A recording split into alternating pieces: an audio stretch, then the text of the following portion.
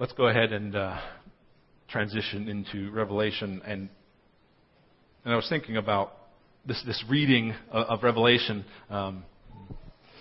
I've read through a number of times now, about 4 times in the last couple of weeks. And not enough, really. I want to keep reading at least a couple more times a week during this whole series so that I can get a scope of the whole book. And one of the things that strikes me about Revelation, and as I'm reading this book, is that I read it and I feel like it's this far-off, fanciful, crazy sort of thing that's like not really something that I've ever experienced. I don't know if you have experienced what happens in Revelation in your own personal life, but I mostly doubt it. Like I haven't. And so I read these things, and at the same time, I look at that, and I compare my life to it, and I think, like, my life and Revelation don't seem to match up. And I think about my life in preparing for Revelation. And I was thinking about how so often in my life, like we talked about last week, I get stuck in this sort of rut. This place where my life is just sort of accidental. Like, instead of living my life on purpose and with intention, life is just sort of happening to me. Yeah, I don't know if you're like this, but I feel like sometimes I get in the same old rut. The same old rut. You know, you go to work in the same old car, driving down that same old road, stopping in that same old gas station for that same old cup of coffee, so that you can go to that same old job with the same old boss, doing the same old thing, only to go home that evening to the same old house. It gets worse. Eating the same old food, reading the same old newspaper, watching the same old shows, sleeping in bed with the same old...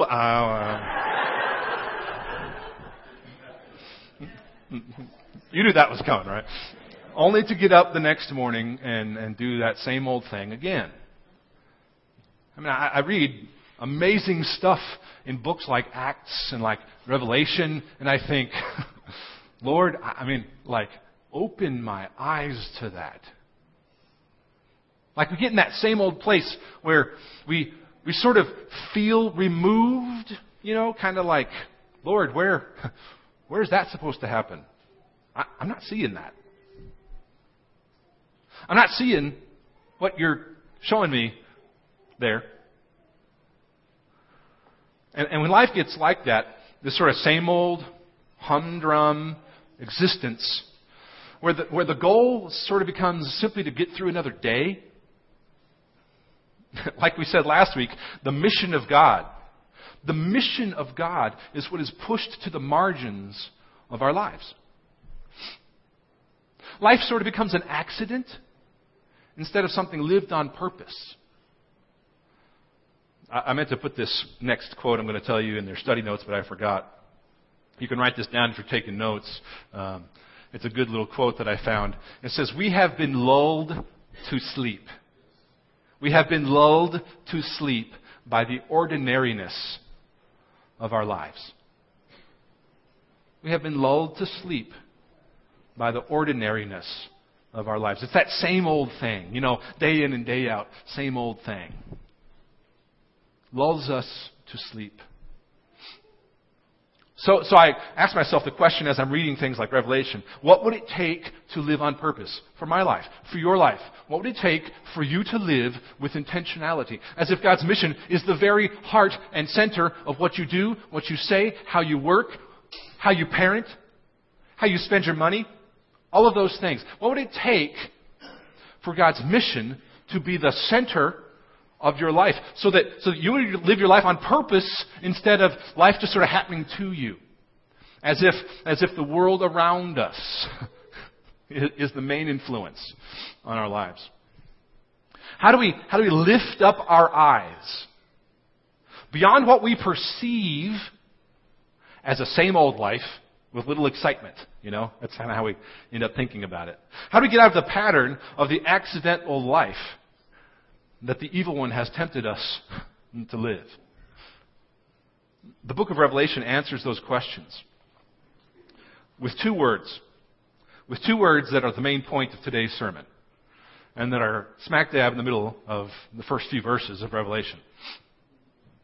Those two words are read me. That's what Revelation says. The answer to the question of how you sort of lift your eyes off of yourself and your same old humdrum existence that doesn't seem to be very exciting, the way we do that is we get into the Word. The way we do that is we lift up our eyes from ourselves and we get a revelation like John did that is of Jesus Christ. Very plainly and very simply, Revelation 1:3, if you're turned there, it gives us this promise. It says this very thing. Revelation 1:3. It says, "Blessed is the one who reads aloud the words of this prophecy. And blessed are those who hear and who keep what is written in it." And then it says, "For the time is near."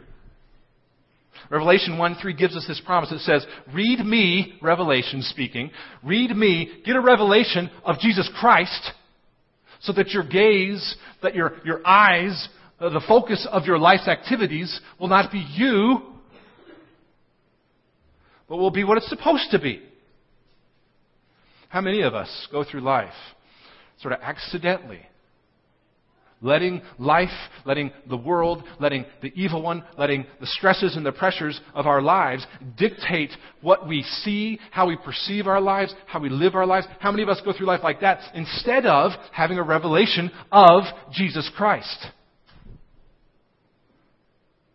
What we don't need is better mechanisms or tools or methods for doing church. What we need is to get our noses in the Word and to lift up our gaze off of ourselves and to see God for who He really is. Which a whole bunch of us don't get to when same old humdrum existence dictates our vision. How we think, how we behave, how we speak, how we perceive the world comes from a revelation, a revealing of who God is. And we see it right here at the very beginning of Revelation. I mean, in the middle of our supposedly same old lives, the book of Revelation is a wake-up call. It's a wake-up call to lift up your eyes beyond the perceived realities that have become your realities because you let life happen to you. To lift up our eyes beyond the perceived realities of this world to see the cosmic spiritual forces that are truly at work. Because the Word is telling us this is how it is. This is a peek into the spiritual battle that is raging for the souls of men and women and youth and children. Revelation is a peek into that kind of battle. And as such, it's an antidote to same old living. It's too easy to do same old living. It's sort of like smelling salts to wake you up to the reality of the way life really is. Perhaps differently than you see it. I wrote this down in your notes as the first couple blanks there. I'm sorry, it's not blanks. I wrote this in your notes. It's the first thing there. The ESV Study Bible tells us about a theme of Revelation, and it says that Revelation unveils the unseen spiritual war in which the church is engaged. It shows it. It reveals it. That's what that word unveil means. It unveils the unseen spiritual war in which the church is engaged. Because it becomes really easy in doing church and being a part of a Christian community and living the Christian life to make it feel like, and our perceptions become this idea that what we just need in better church is better preachers, better ministers, better methods of how we do things. Those help, but they only help if we see what's really at stake.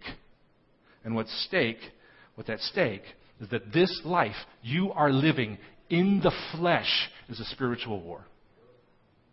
It's a spiritual battle.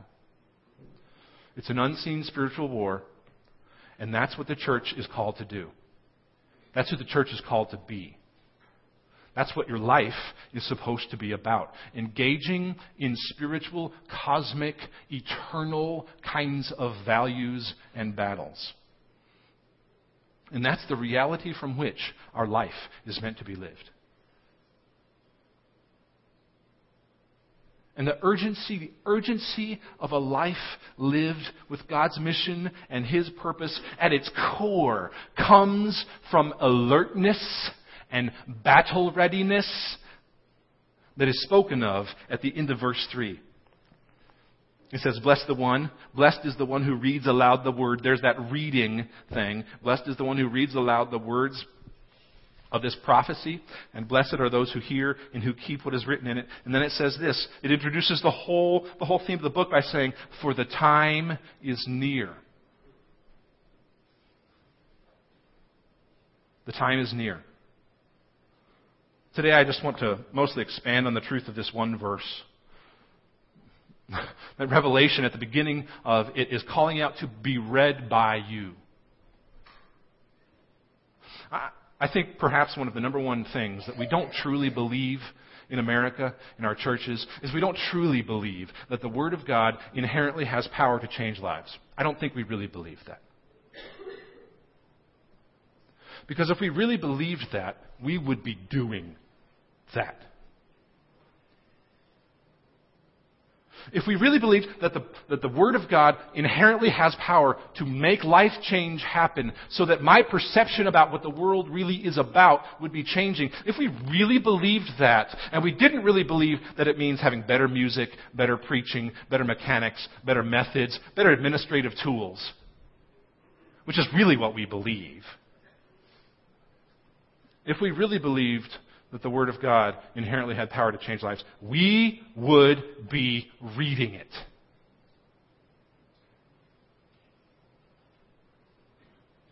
We have desires in this congregation. People come up to me all the time. I wish we were doing this. Why aren't we doing this? We should be doing this. Yes, yes, yes, yes.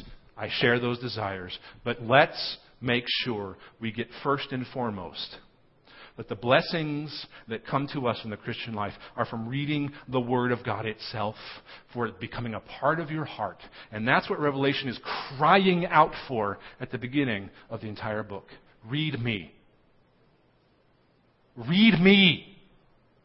The Word of God inherently, as we think about it and hear it and it gets in our hearts, shapes us. And it counteracts an entirely humongous, beyond our best perceptions of it kind of battle that goes on. That's going on when most of what we read and take in and the input of our lives is everything but the truth of God. I don't need to start quoting statistics about TV watching and time spent in other things. You know, because you experience it, because you live it, because you tune in to tune out like we talked about last week.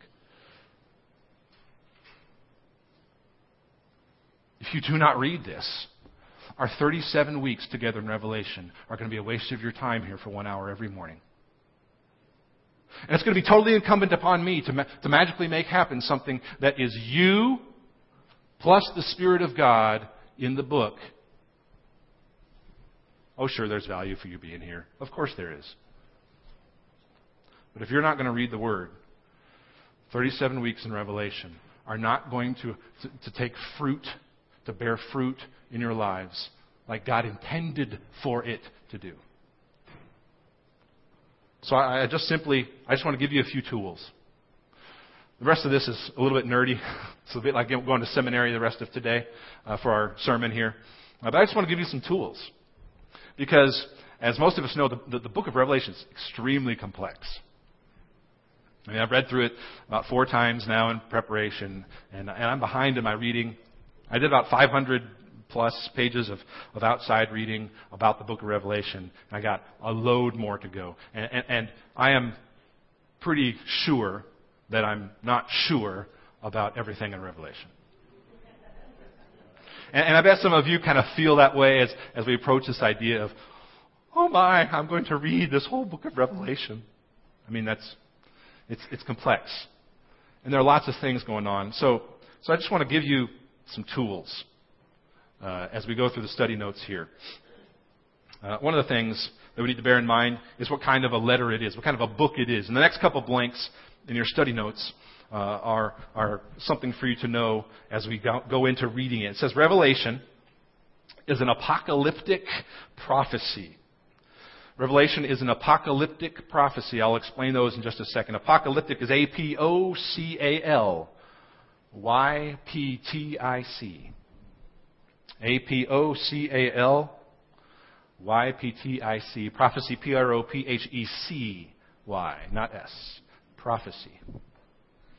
To prophesy is with an S. Revelation is an apocalyptic prophecy that's written to churches in the form of a circular letter. Let's unpack those two big words there, apocalyptic and prophecy. Apocalyptic is just a fancy word that basically means what will take place at the end of history. If you're taking notes, apocalyptic, you can write a little arrow that says what will take place at the end of history. It literally means revelation. It's the first word in the book.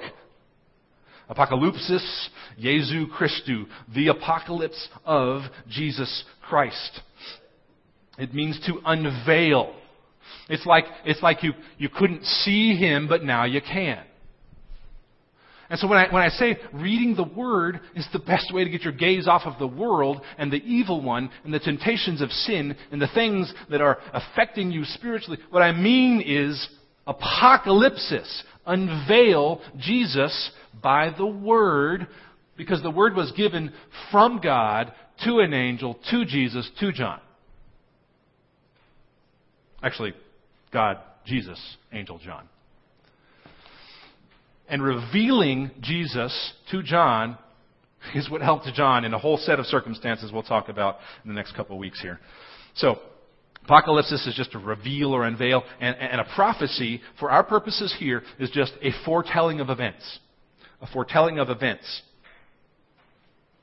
So an apocalyptic prophecy is a foretelling of what will take place at the end of history. And it's written to churches as a letter that would have been passed around. That's what we mean by a circular letter.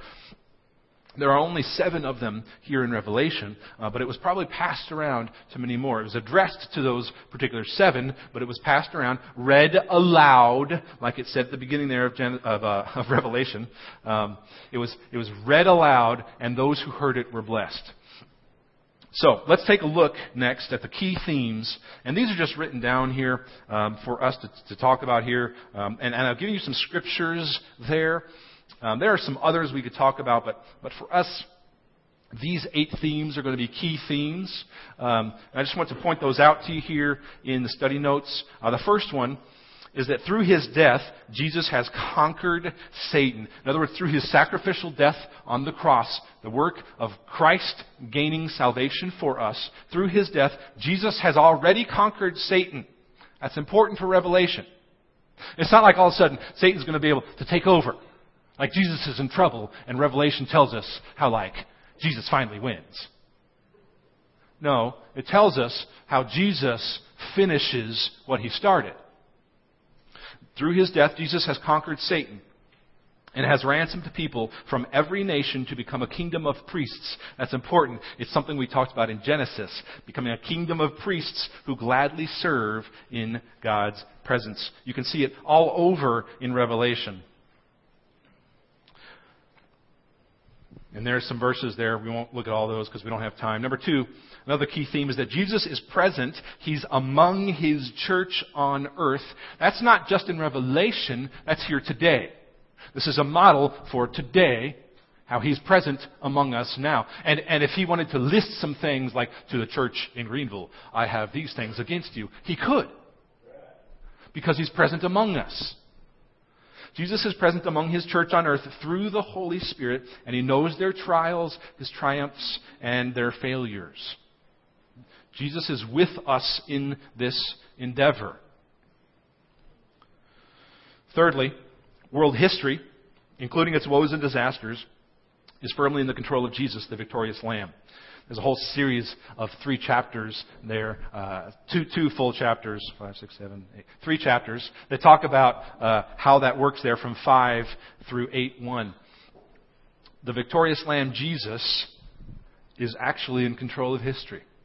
It may not feel like that to us, but then in those kinds of circumstances, it's our perception. It's our perception. And that's not right. And so we need a revelation of Jesus. A top-down revelation, not a bottom-up kind of revelation. You see, we go through our lives with bottom-up theology, bottom-up revelation, bottom-up as if we have the perception and the reality. It comes from the top down. It's a revelation both about Jesus and from Jesus. That's what the word of means. It's about Him and it's from Him. Next key theme here, number 4 there, is that God is restraining His wrath. He will come in His full outpouring of His wrath, but God is restraining His wrath and His enemies' efforts to destroy the church as He patiently gathers His people through the testimony of His suffering people. That's all over Revelation, as you can see in those verses there. Number 5, present disasters, though limited in scope by God's restraint, are foreshadowing. This is sort of a contrast to number 4, are foreshadowing and warning of escalating judgments to come. God has restrained His wrath, but it's not going to be restrained forever. God is God of justice and mercy. And we're going to see what the justice looks like. We are big fans of mercy. We're big fans of His mercy. But the other side of that same coin of salvation is His wrath, His justice. It cannot be otherwise in order for mercy to operate. And what we're going to see in Revelation quite a bit is that both mercy and justice are 2 sides of the same coin of salvation. And we may not understand it all. But those both sides, mercy and justice, grace and judgment, both of those 2 sides of the coin of salvation end up glorifying God. That's a big part of what Revelation has to tell us. It's one of our main ideas for the entire series we'll be looking at.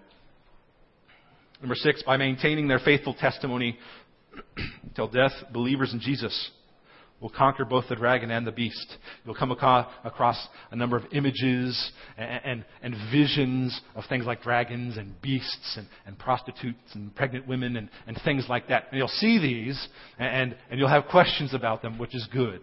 Write down those questions. I want to encourage you in your reading to write down questions. In fact, it's part of the life group homework this week to read through and have some questions. So by maintaining their faithful testimony till death, number 6 here, believers in Jesus will conquer both the dragon and the beast.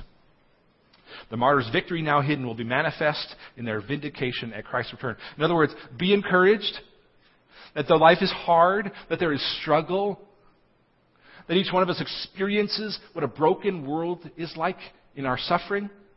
Be encouraged that you and I, faithful till death in Jesus, will conquer.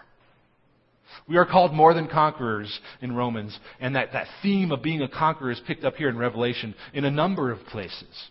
There's lots of cool stuff. It's not just about, oh no, be scared of His outpouring. In fact, those who are conquerors needn't be. That's where I'll be coming from. There are people who think otherwise, but I think they're wrong. Number 7. Satan attacks the church's perseverance and purity through violent persecution, deceptive teaching, and affluence and sensual pleasure. That's visualized a lot in the whole book of Revelation.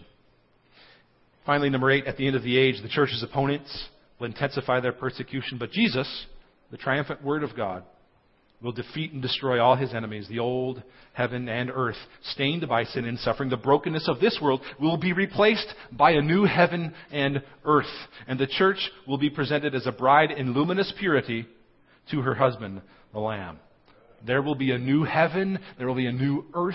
All tears will be wiped away. All suffering will be gone. All of that in the new heaven and the new earth is pictured here, is foreshadowed in the book of Revelation. Super cool stuff that gives us encouragement along the way. So just some key themes there as you're reading through. And there's one other thing I want to show you about ways to read Revelation. I sort of already alluded to that next thing, our big idea for Revelation. You can read that later. There are 4 ways to read Revelation.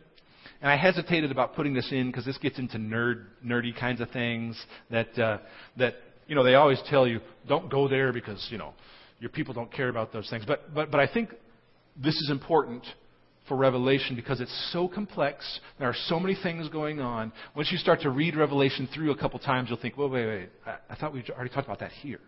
Oh, we did.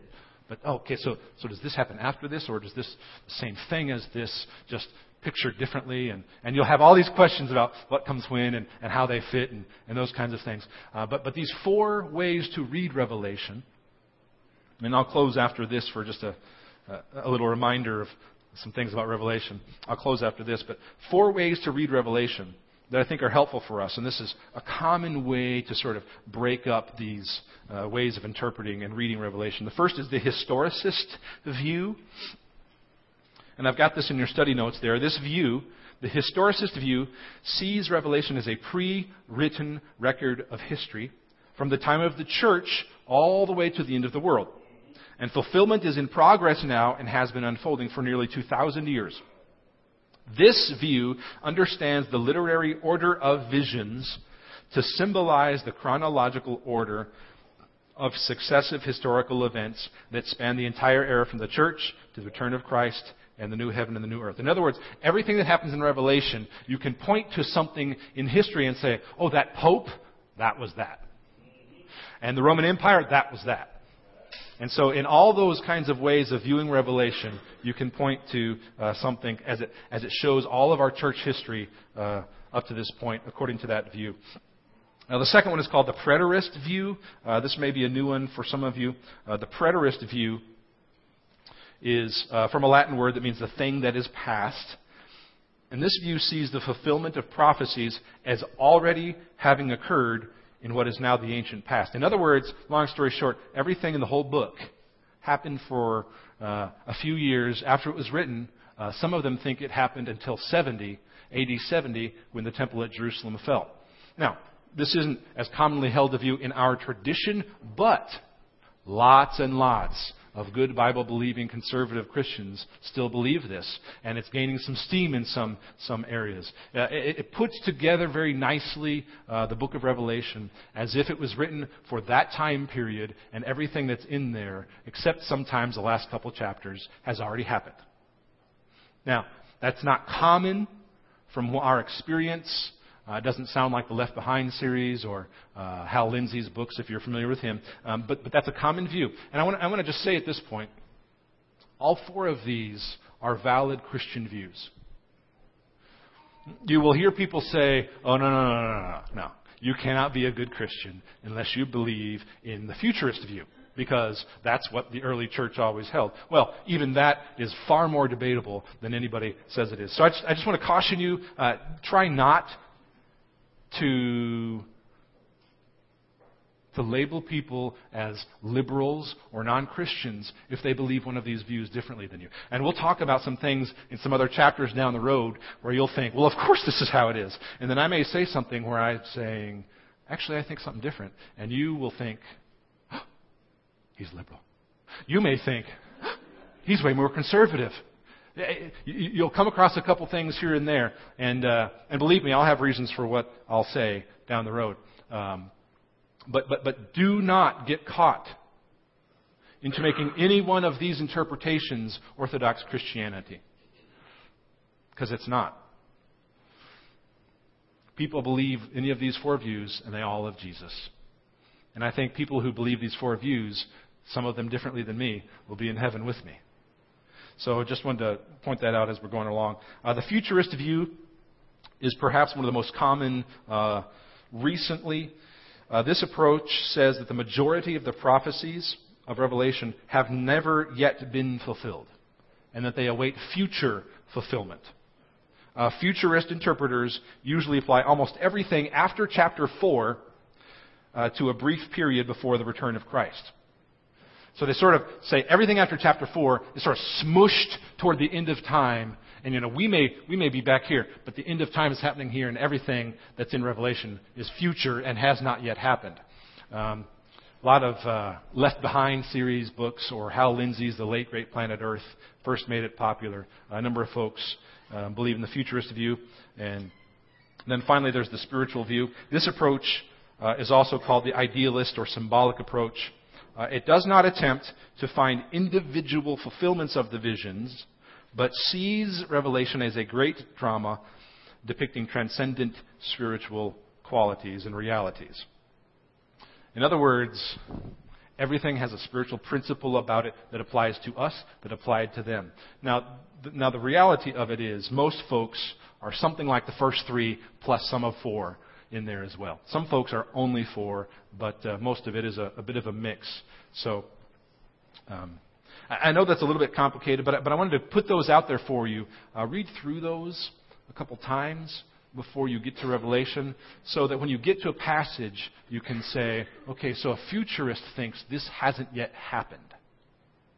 What does a futurist think about what this passage means? And then in that same passage, you could think, okay, maybe a preterist assumes it's already happened, perhaps even in John's day.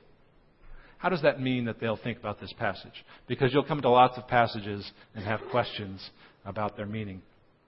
So, as you read the book of Revelation this week, I want you to read it as a wake-up call. A wake-up call to view the unseen spiritual war in which we are called to be engaged. As we said earlier, we've been lulled to sleep by the ordinariness of our lives. And in life, it's often a sort of jolt to our ordinariness. It's a jolt to the system that wakes us up.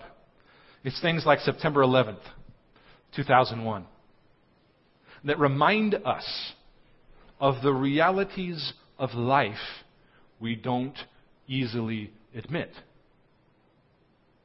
For example, that at a moment's notice, any one of our lives could be taken away from us. We know that intellectually, but do we live from that place?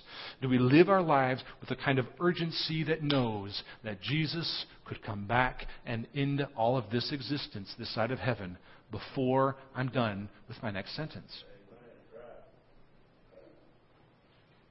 Do we have the kind of urgency to proclaim the gospel to people who may not know Him, that realizes that at any given moment, everything we know as our existence could be radically changed? I think being ready to die is of far more importance than we think while we're going about our mundane, same old, seemingly mundane, day-to-day life. And Revelation is a wake-up call to that reality. And jolts like 9/11 remind us that preparedness, that being ready is of utmost importance.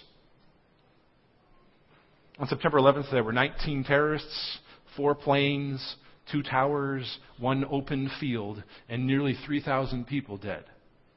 None of whom expected to not go home that day. Now, what if you had known? Revelation speaks to us like this. What if you had known before 9/11 a piece of information that would have saved lives? What if your husband or your wife or your son or your daughter was going to be on one of those planes and you knew that it was going to happen? You would do absolutely everything in your power to use that information to help your family, to help people, to escape that fiery destruction that you knew was coming. Can you imagine the passion you would have to make sure that piece of information you knew would get to the right people who needed to know it? Can you imagine how forcefully, how passionately you would be communicating that information to those who needed to know? Can you imagine how seriously you would have taken that?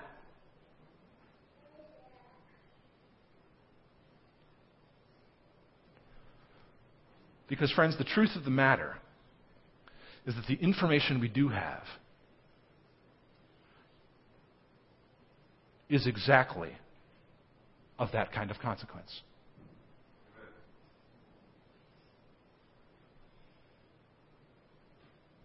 And something is coming that is going to be immeasurably worse than 9/11.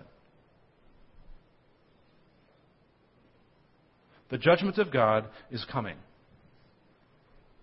And I want to implore you to study God's Word with passion to learn what He has to say to us,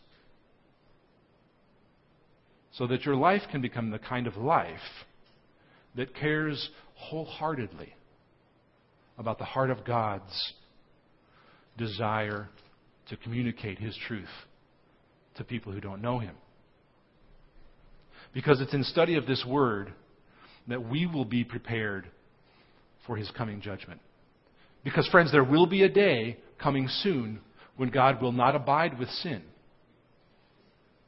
There will be a day coming soon when God's full glory and His full wrath will be made known in power. So read the Word and be ready. Father in heaven, we are people who are so easily distracted by the snares of the evil one. We are so easily people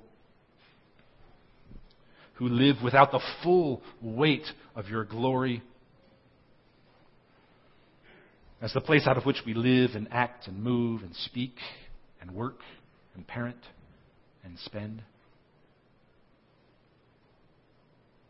Father, we ask that we would read this revelation from and about Jesus Christ, that our eyes would be open